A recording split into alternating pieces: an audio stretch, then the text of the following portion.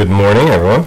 Good morning. We are in Daniel chapter 9 this morning, continuing our study through the book of Daniel.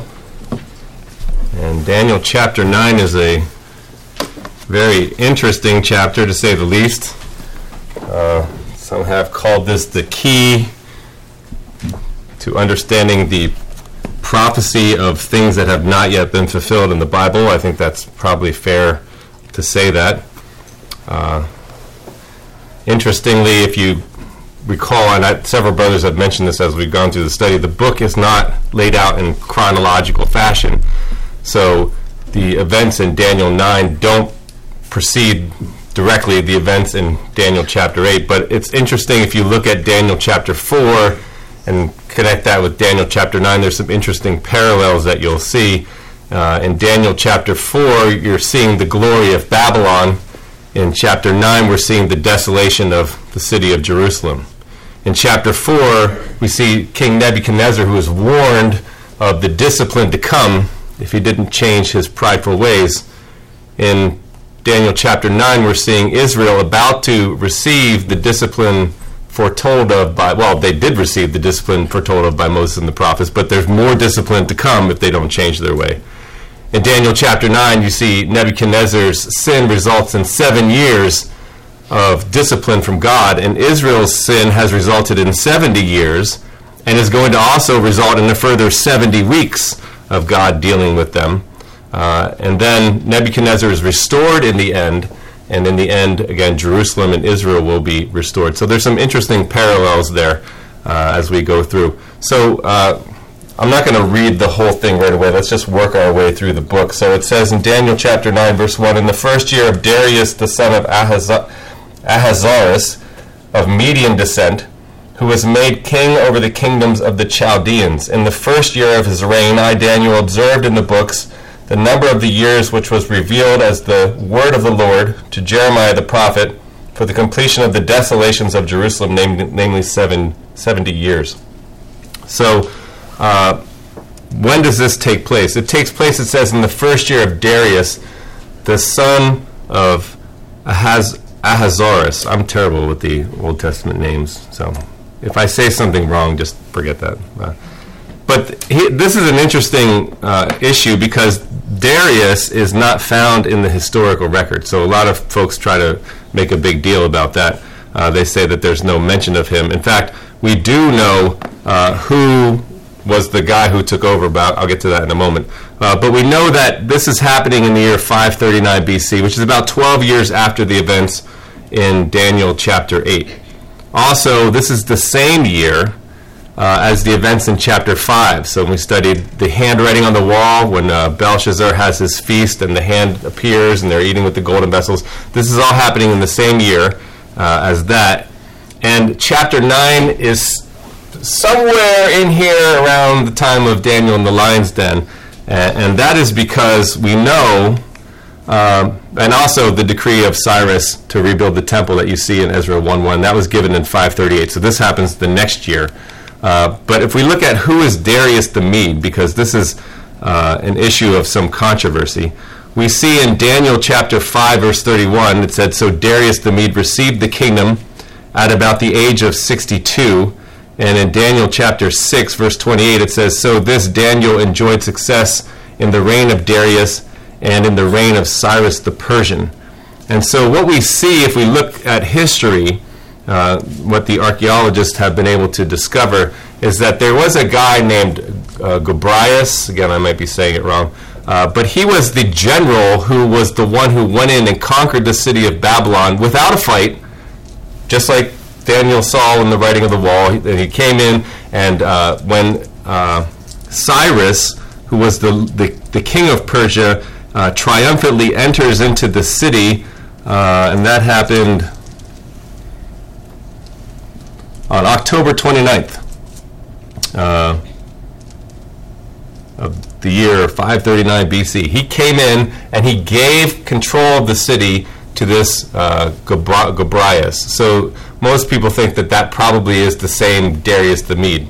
It's also interesting to note that this Darius the Mede, it talks about him and Ahasuerus, and that's well, I'll get back to that in a minute. But it's not the same guy as you see in, no, I'm sorry, I'm ahead of myself. There's a lot of names here. Right? I'll just tell you in advance, I came into this thinking like, yeah, I know the 70 weeks and all that sort of stuff. But when you do a deep dive into this chapter, you're really going down the rabbit's hole. And I spent time, I must have listened to 4 hours worth of Jewish rabbis trying to explain this away. And then, of course, there's other views on how to explain all this. So I'm going to try to give you the things that I found to be most convincing as to how to explain all of this. So there's a lot of information today. But so Daniel was reading Jeremiah, and there's two main passages that Jeremiah talks about this judgment that is coming to an end for the children of Israel. And one is Jeremiah 25, 11 to 12. It says, "This whole land will be a desolation and a horror, and these nations will serve the king of Babylon 70 years. Then it will be, when 70 years are completed, I will punish the king of Babylon and that nation, declares the Lord, for their iniquity and the land of the Chaldeans, and I will make it an everlasting desolation." So that's the first one. The second one is Jeremiah 29. I think this is what Daniel was actually reading, because Jeremiah sent this, if you read 29, sent it in a letter to the leaders of the Jewish people that were in exile. So that's probably how Daniel got this into his hands. And he says in verses 10 to 14, "For thus says the Lord, when 70 years have been completed in Babylon, I will visit you and fulfill my good word to you, to bring you back to this place. For I know the plans that I have for you, declares the Lord, plans for welfare and not for calamity, to give you a future and a hope. Then you will call upon me and come and pray to me, and I will listen to you. You will seek me and find me when you search for me with all your heart.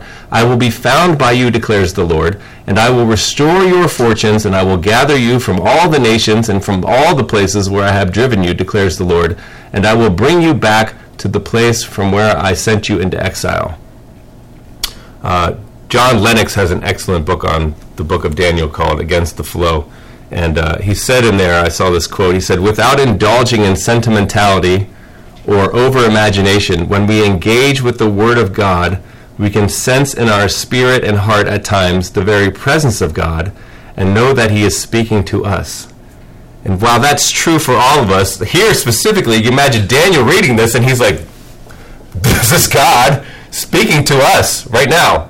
And so if you notice those last several verses there, whoop, sorry, I got to keep up with myself here, where he's, and these are verses that are very often quoted, that you'll seek me and find me when you search for me with all your heart, and you'll call, he says, when you call, I will bring you back from this place, and so on and so on. So you imagine Daniel reading that and thinking, like, here's what we need to do.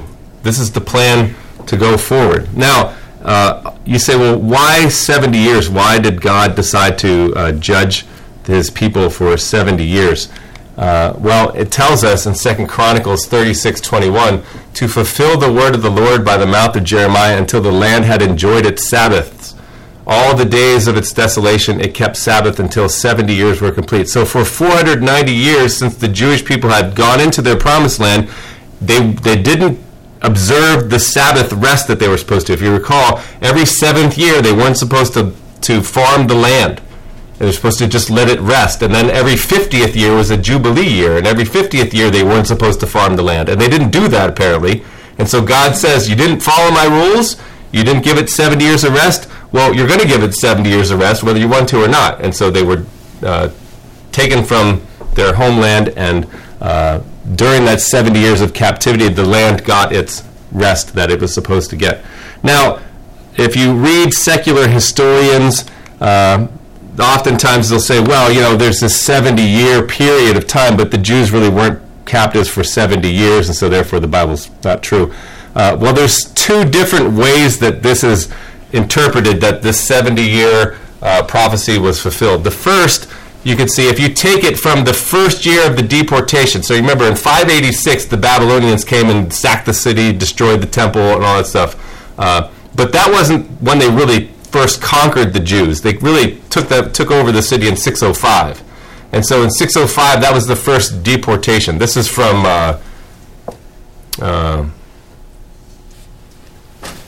Constable's Bible commentary, if you want the picture. I'm stealing it from Dr. Constable, Thomas Constable. It's free online. So 605, there's the forced deportation, and then if you take it to 536, when the temple reconstruction begins, that's 70 years. Or some people take it from the time the temple is destroyed in 586, and from the time that the temple is rebuilt and completed, it's 515. Either way, there's 70 years, both of those, and so either way you take it, that's the 70 years that's completed. So, why does Daniel react the way that he does? Because you know, if you read this, go back to Daniel chapter 9. It says, verse 2 again, in the first year of his reign, I, Daniel, observed in the books the number of the years which was revealed as the word of the Lord to Jeremiah the prophet for the consummation of the desolation of Jerusalem, namely 70 years. So I gave my attention to the Lord God to seek him by prayer and supplications with fasting, sackcloth, and ashes.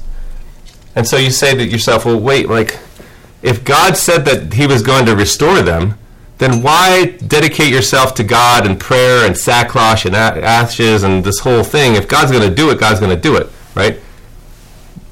Sometimes we can think that. But I think if you think about the situation Daniel was in, so the Babylonians had controlled it. There's the handwriting on the wall. The Medo-Persian Empire comes in and takes it. And if you look at when this is all written, 539 BC would be 66 years since the first deportation. So Daniel's reading Jeremiah, and he says 70 years, and you're going to be restored. And he's like, we're 66 years into this.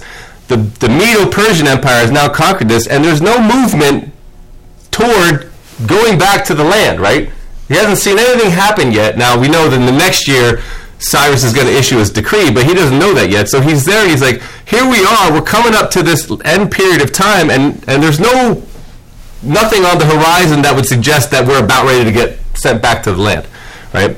And so he's seeing all this, and I'm sure, knowing what we know about Daniel, he knew the scripture, and so I'm sure he went back to the promises that were given to the children in Leviticus. So I have the highlights here on the screen here, but I'm going to go back, and if you read Leviticus chapter 26, I actually want to read from verses 27 to 46, so this might be worth turning to if you want to follow along.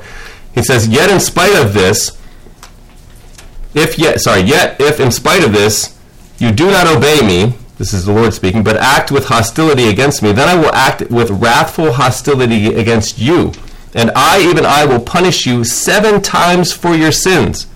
Further, you will eat the flesh of your sons, and the flesh of your daughters you will eat. Then I will destroy your high places, and cut down your incense altars, and I will heap your remains on the remains of your idols, for my soul shall abhor you. I will lay waste to your cities as well, and I will make your sanctuaries desolate, and I will not smell your soothing aromas. I will make the land desolate, so that your enemies who settle in it will be appalled over it. You, however, I will scatter among the nations, and will draw out a sword after you, as your land becomes desolate, which we talked about already, and your cities become waste. Then the land will enjoy its Sabbaths all the days of the desolation, while you are in your enemy's land, and the land will rest and enjoy its Sabbaths. All the days of its desolation it will observe the rest which it did not observe on your Sabbaths, while you were living in it. As for those of you who may be left, I will also bring weakness into their hearts in the lands of their enemies, and the sound of a driven leaf will chase them, and even when no one is pursuing, they will flee as though from the sword, and they will fall. They will therefore stumble over each other as if running from the sword, although no one is pursuing, and you will have no strength to stand up before your enemies. But you will perish among the nations, and your enemies' land will consume you. So those of you who may be left will rot away because of their iniquity in the lands of your enemies, and also because of the iniquities of their forefathers, they will rot away with them.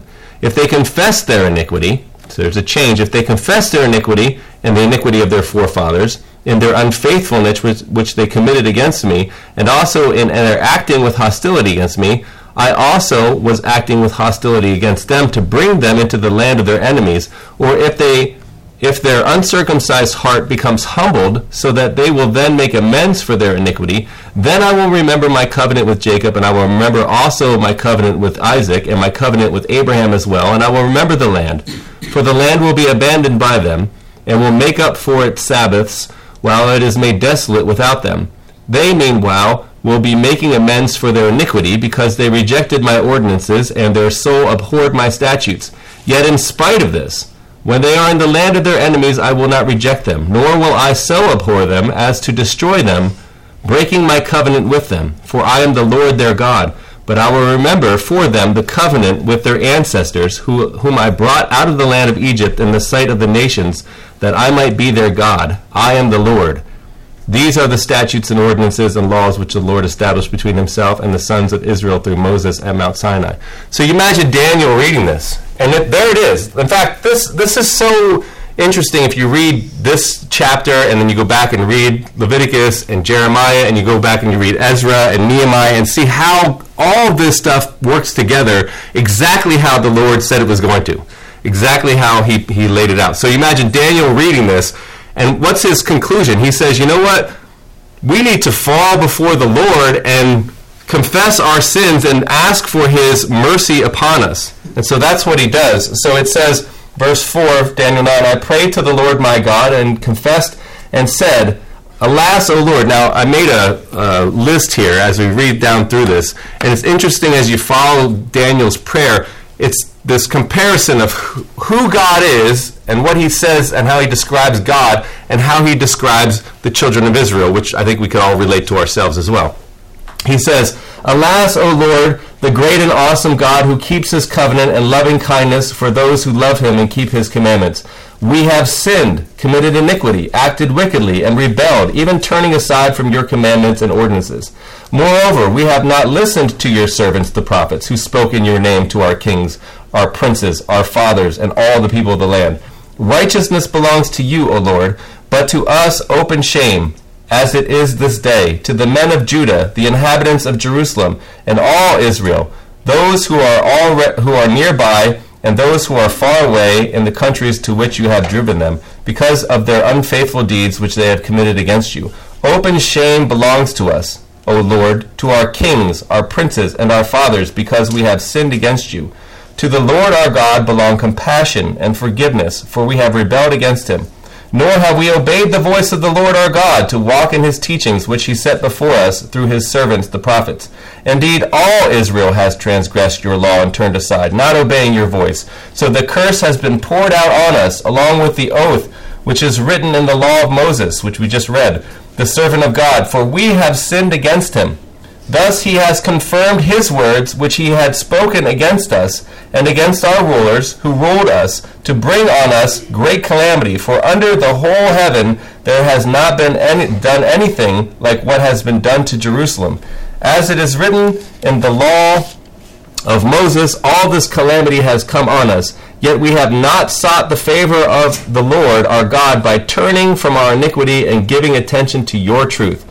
Therefore the Lord has kept the calamity in store and brought it on us. For the Lord our God is righteous with respect to all his deeds which he has done, but we have not obeyed his voice. And now, O Lord our God, who have brought your people out of the land of Egypt with a mighty hand, and have made a name for yourself, as it is this day, we have sinned, we have been wicked. O Lord, in accordance with all your righteous acts, let now your anger and your wrath turn away from your city Jerusalem, your holy mountain. For because of our sins and the iniquity of our fathers, Jerusalem and your people have become a reproach to all those around us. So now, our God, listen to the prayer of your servant and to his supplications. And for your sake, O Lord, let your face shine on your desolate sanctuary. O my God, incline your ear and hear. Open your eyes and see our desolations and the city which is called by your name. For we are not presenting our supplications before you on account of any merits of our own, but on account of your great compassion. O Lord, hear. O Lord, forgive. O Lord, listen and take action. For your own sake, O my God, do not delay, because your city and your people are called by your name. You look down through this list of attributes that are given. God, great, awesome, covenant-keeping, loving, kind, righteous, compassionate, forgiving, true, mighty, holy. And we, sinners, wicked, rebels, non-listeners or disobedient, unfaithful, shameful, transgressors, cursed, reproached, desolate. Like, this is a model for how we should approach God. We don't come to him before him on our own merits.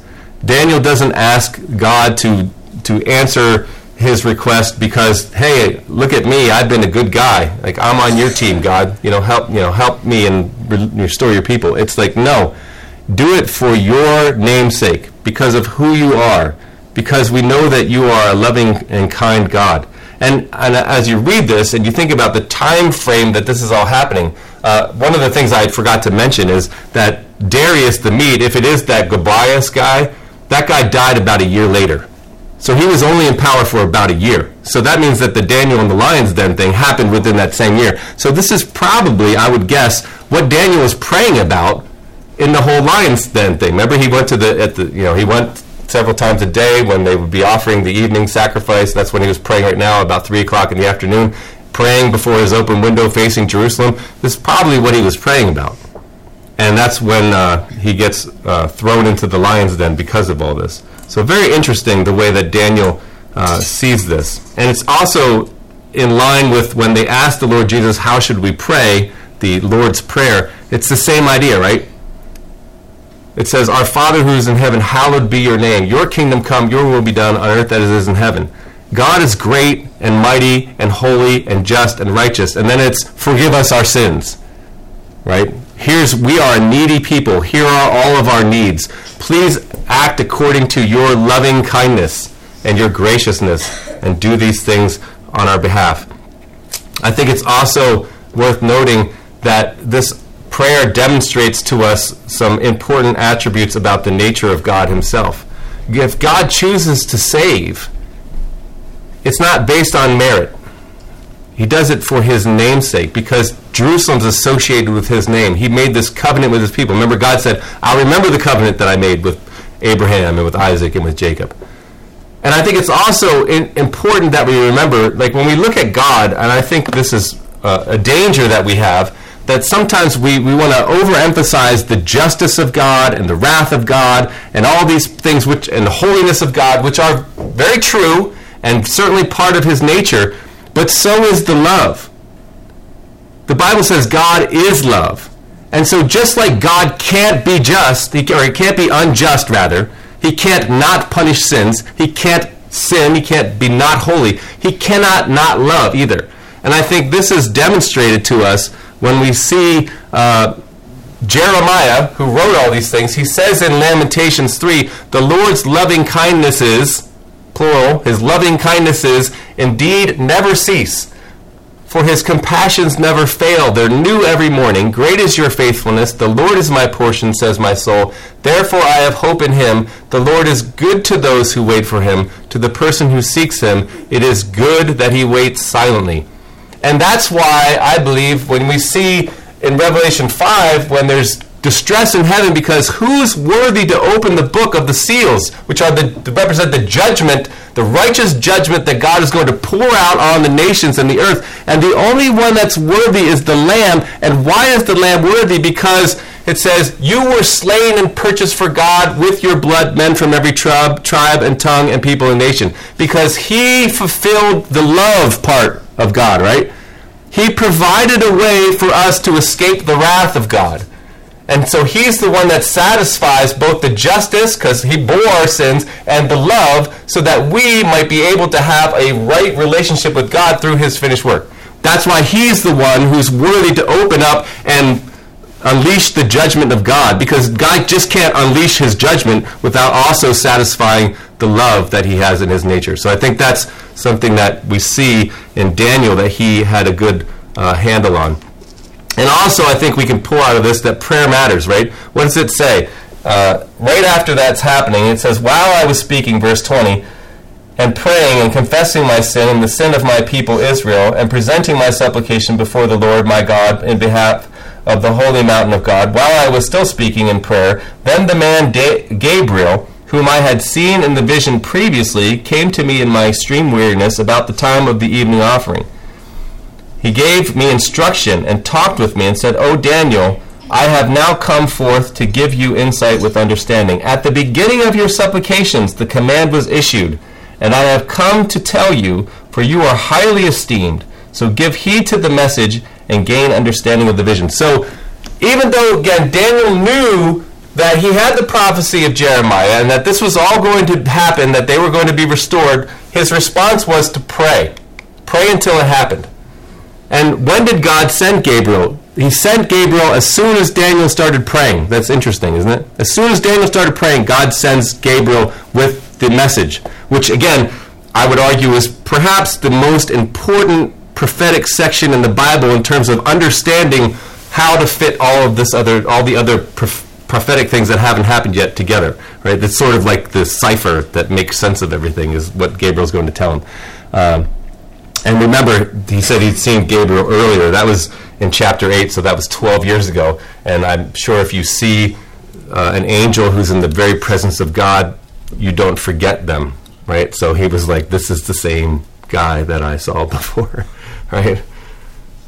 So here's what the angel Gabriel says. He says, so you are to know, verse 25, and discern that from the issuing of a decree to restore and rebuild Jerusalem until the Messiah the Prince, there will be 7 weeks and 62 weeks. It will be built again with plaza and moat, even in times of distress. Then after the 62 weeks, the Messiah will be cut off and have nothing, and the people of the Prince who is to come will destroy the city and the sanctuary. And its end will come with the flood. Even to the end there will be war. Desolations are determined. And he will make a firm covenant with the many for 1 week. But in the middle of the week he will put a stop to sacrifice and grain offering. And on the wing of abominations will come the one who makes desolate, even until a complete destruction, one that is decreed, is poured out on the one who makes desolate. So who is this to? It's to your people, so that's to the nation of Israel, and it's to your city, Jerusalem. So I think it's very important to keep that in mind as we go through this. This is not a general prophecy, a revelation to the whole world. This is specifically directed to the people of Israel and the city of Jerusalem. And he says that these 6 things will happen by the end of the 70 weeks. Finish the transgression, make an end of sin, make atonement for iniquity, bring in everlasting righteousness, seal up vision and prophecy, and anoint the holy, most holy place.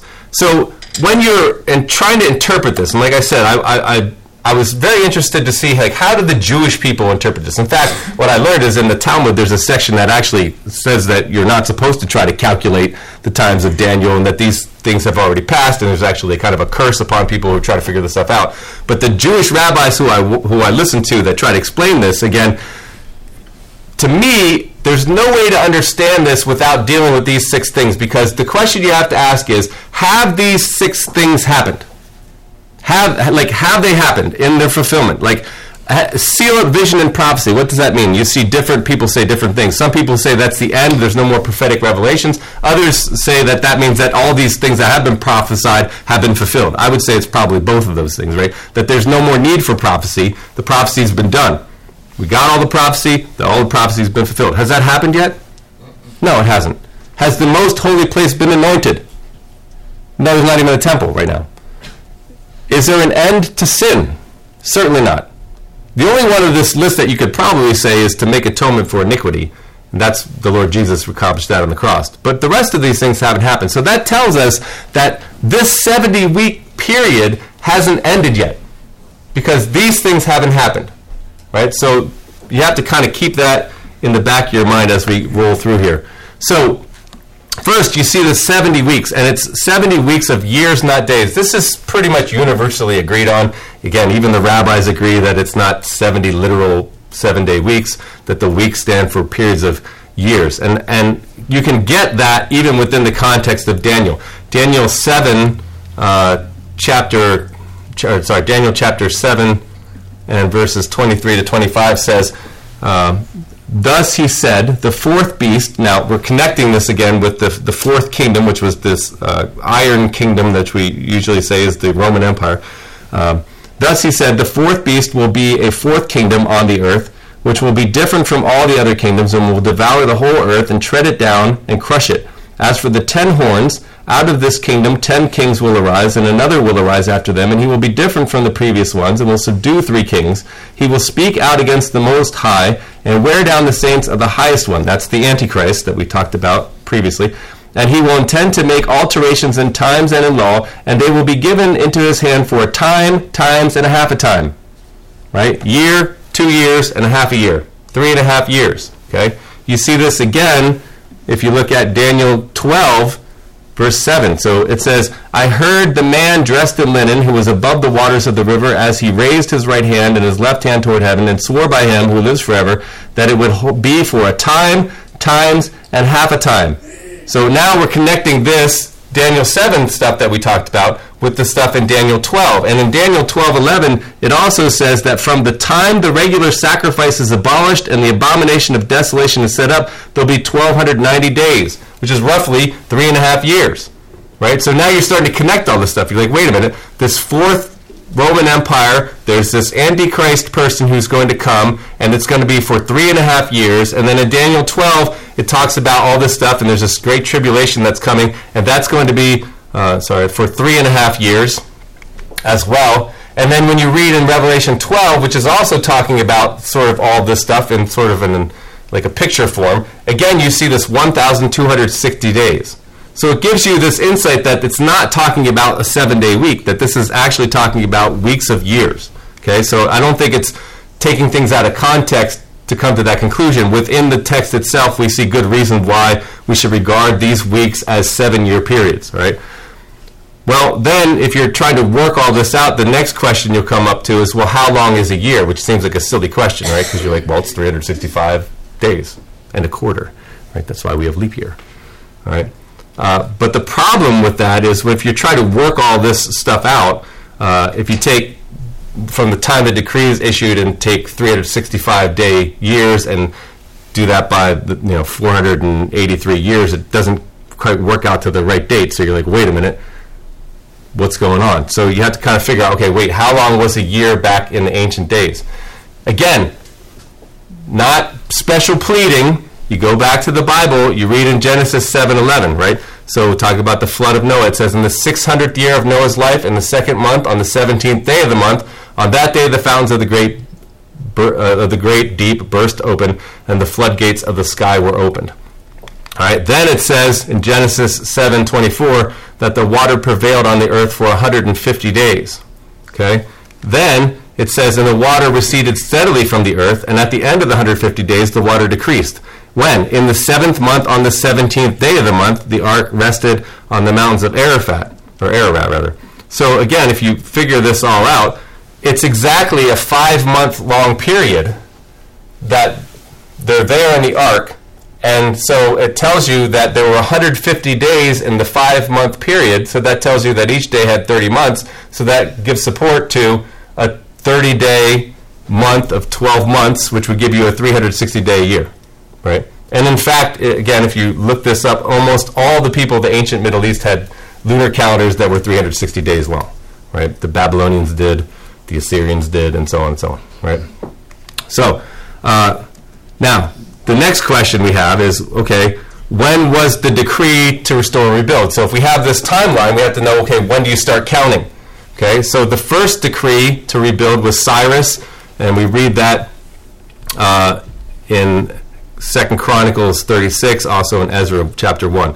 The second decree was Darius's decree, and that's 512, and that's really not even a separate decree. He was just like, oh, wait, Cyrus already confirmed this, and the laws of the Medes and the Persians cannot be altered, and so therefore I'm going to give you all the materials to go and rebuild. All right. The third was Artaxerxes' decree in 457 BC. That's in Ezra chapter 7. And the fourth was Artaxerxes' decree, and that's in Nehemiah. Now remember, what did it say? The decree to restore and rebuild the city. And so what you find is that the only decree that's given that's specifically to rebuild the city was the fourth one, because the other ones were all about rebuilding the temple. And so the general consensus is that this is the decree that was the one that you start the clock on, okay? And again, there's some discrepancy of what the date is. In my research, I think that 444 was probably the correct date. Some people will say 445, but there's reasons for that. But I think that's the right date to start counting. Okay? Now, you also have the question of how many decrees were given and how many messiahs are there. So this is the NASB version, which I have already read. If you read it in the ESV, it's translated a bit different. All right, it says, "Know therefore and understand that from the going out of the word to restore and rebuild Jerusalem to the coming of an anointed one, a prince, there shall be 7 weeks, period. Then for 62 weeks it shall be built again with squares and moat, but in troubled time. After 62 weeks, an anointed one shall be cut off and have nothing." So if you look at that rendering, it seems to imply that that this time period is separated, and there's 2 different anointed ones that are coming, right? And so why would you translate it like that? Now, also, if you watch the rabbis talk about this, they don't like the fact that this is often translated. You see in the NASB how it's translated Messiah with a capital M, and they make a big stink about that because they're like, it is the word Mashiach in the Hebrew, but they're like, nowhere else is it translated Messiah, so why is it translated Messiah here? But I would say, given the context of it's being talked about, I think that's a fair translation to keep it as the Messiah, whether you want to capitalize the M or not. It says Mashiach in the Hebrew, and I think given what it's talking about, because oftentimes they'll want to say that this is referring to Cyrus or other people like that, and the timing just doesn't work. Without getting bogged down in the detail, the timing just doesn't work for all these things, right? And they'll say that the one who's cut off is the high priest, and that's because in 70, they'll work it out to be 70 AD is the time when that's the end of the 70 weeks, and the high priest cut off and have nothing and stuff. But remember, those 6 things weren't fulfilled yet, so that can't be the right way to read this, okay? And the other thing is, if this is the same prince, if there's not 2 princes, then that means that this prince has an extremely long life. We're back to like Genesis, right? The genealogies in Genesis where, Methuselah lived 969 years. Like, this guy lived 483 years? Like, what's happening there? So, and I don't think that, again, we're running out of time. There's not any good reason to think that there's 2 princes. So I think that the ESV rendering of this is a bad translation of this. All right. Now, one question that bothered me, and I spent way more time on this than I thought I should, was why is the 7 weeks separated from the 62 weeks? Because it says it'll be 7 weeks and 62 weeks. Why is that separation there? I could not find a definitive answer to that would satisfy me as to, this is objectively the case. The best thing that I can find is that it probably took, this is from John Phillips' commentary, reconstruction work possibly should be, who wrote that, went on long after the walls were rebuilt. The first period of 7 weeks, 49 years, takes us to 396 BC. That's probably around the time of Malachi. So there's some people think that that's 7 week period, that 400 or 49 year period is the end of the Old Testament prophecy, and it's connected with the rebuilding of Jerusalem. I think that's probably the best the answer that I have found on that one. Because they're like, well, if you wanted to say 69 years, why not just say 69 years? Why say 7 and 62?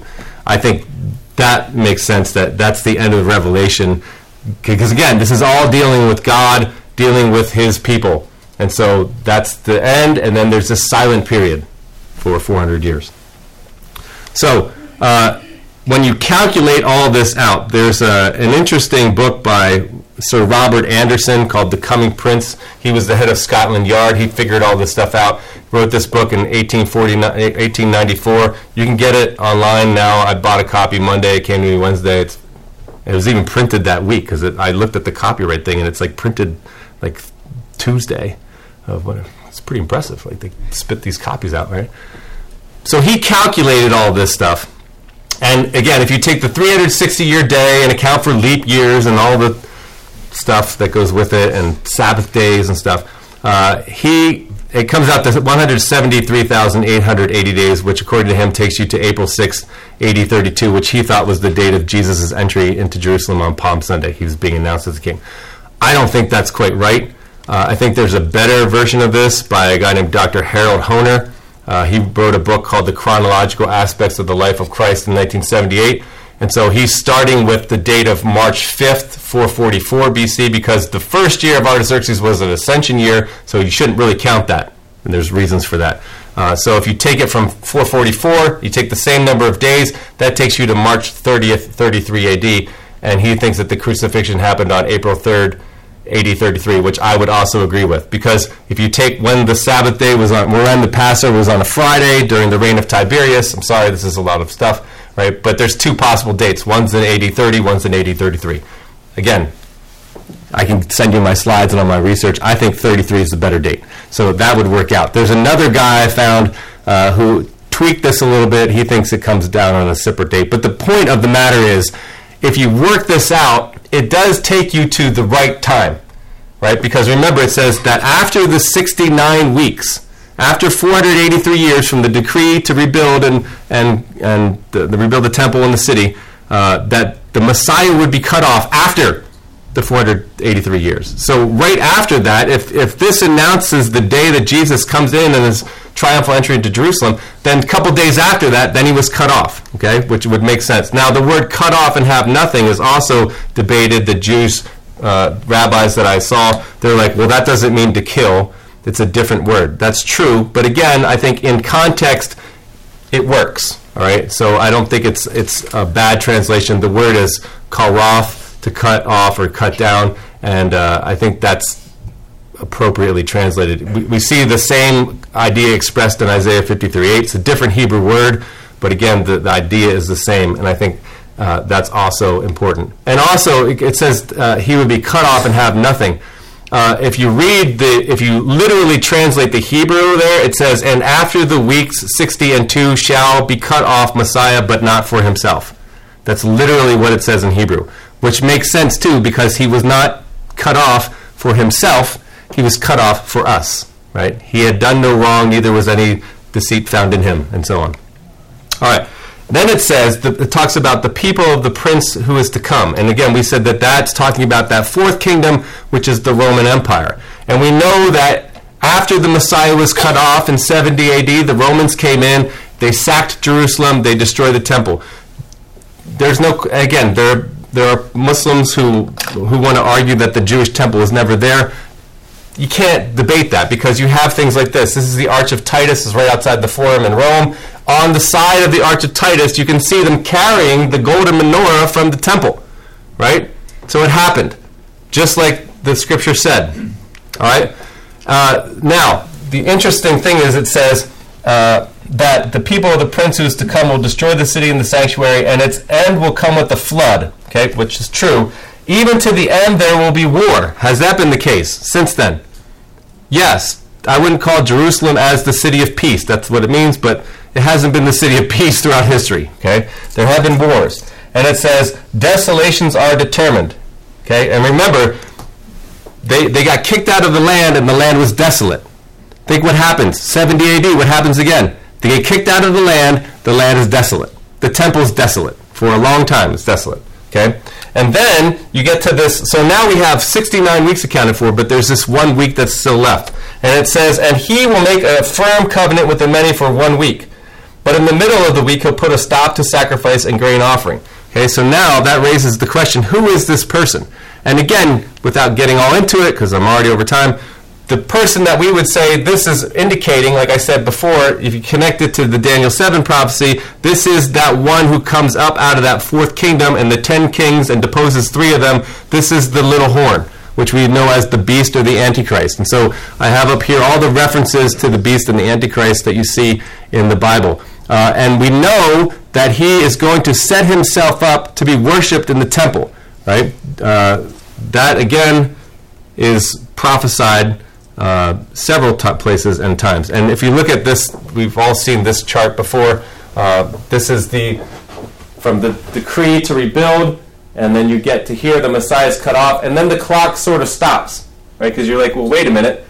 The 483 years is long since passed. But remember, those 6 things haven't been fulfilled, so that's why we think that the clock has stopped. And this last week hasn't started, because when's the week going to start? It's going to start when this person makes a covenant with the many for 1 week and puts a stop to the sacrifice. But they can't put a stop to the sacrifice unless there's a temple.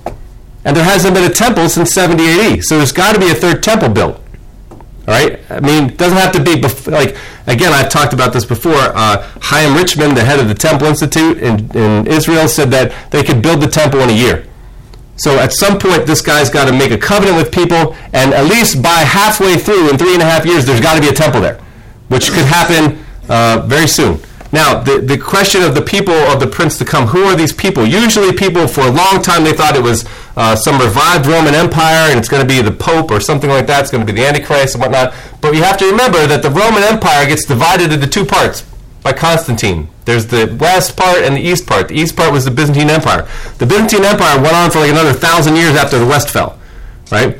And so what I have here on this map, the green part is the Byzantine Empire at the start of Emperor Justinian, if you know who he is, right? Built the Hagia Sophia over in Constantinople, Istanbul. But by the end of his reign, everything that was green was all part of Justinian's empire. Who controls that now? And are they friends of Israel? And are they for Jesus or against Jesus, right? And it's all part of the Roman Empire. Very interesting, right? Also, without getting into it, if you ever go read Micah 5 through 15, it talks about the Syrian who's going to come. That hasn't happened yet. And also Isaiah 10 is a fascinating passage that has to do with this. And I think, and we'll talk more about that. A teaser for Wednesday night. Come on Wednesday night. We're talking about the same person. And so I'll talk more about that stuff because I happen to be leading the study Wednesday night, so it'll carry over. All right. Again, this hasn't happened yet. Jesus talks about this in Matthew 24 in the Olivet Discourse. Discourse where, again, this is all talking about in the context of Israel. And so he says the abomination of desolation, which was spoken of through Daniel the prophet. That means it can't be Antiochus Epiphanes. What's his name? The crazy Roman emperor. My goodness. Caligula. Caligula was going to try to set up a statue of himself into the temple. That's a fascinating story. But then he died before they were able to implement that. So that didn't happen. So God's waiting for the right time, right? Jesus said there'll be great tribulation. Again, that hasn't happened yet. That's referred to in Daniel chapter 12 as well. Daniel 12:1. Again, it's connected with this time of great tribulation that you see. And again, in Daniel 12:6, it'll be for a time, times and a half a time. So again, it's not special pleading. All of these passages are all connected. And so if you kind of work it out, it all points to the same thing. All right? And then finally, like I said, when all this stuff is going to happen, it's all connected to this rebuilding of the temple, because that has to happen when the Antichrist comes and so on. And I think I've said this before too, but fascinatingly, there are 3 perfectly red heifers, Paru Adamah, something like that it's called. And they have them in Israel, and they are planning on sacrificing them on the Mount of Olives at Passover this year, if they're still okay. That's interesting. All right. So, and this is from the Temple Institute. You can see the temple there. So this stuff is for real, right? And again, it's a reminder that God's word is true, and His plans will come to pass. And so, again, like Daniel did, I think we have to remind ourselves of who we are and who He is and what He's done for us. And so if you don't know Him as your Savior, because He's going to return and come back and deal with this prince to come. And so I would admonish you to, today is the day of salvation. Don't wait. All right, let's close in prayer. Sorry for your going over. Thank you for your patience. Our God and Father, thank you for this time that we have been able to look into your word. Thank you for the truth that it contains. Thank you for giving us insight about what is to come, that we may have confidence that in the end you are in control and that you will be victorious over sin, death, and the grave. We look forward to the coming of the King, who will reign in righteousness. And we look forward to that, Lord. We thank you that we have been made righteous through His finished work on the cross of Calvary. We pray that you would bless our time as we go downstairs and eat. Thank you for the food that's been provided, and bless it to our bodies. In Jesus' name we pray, amen.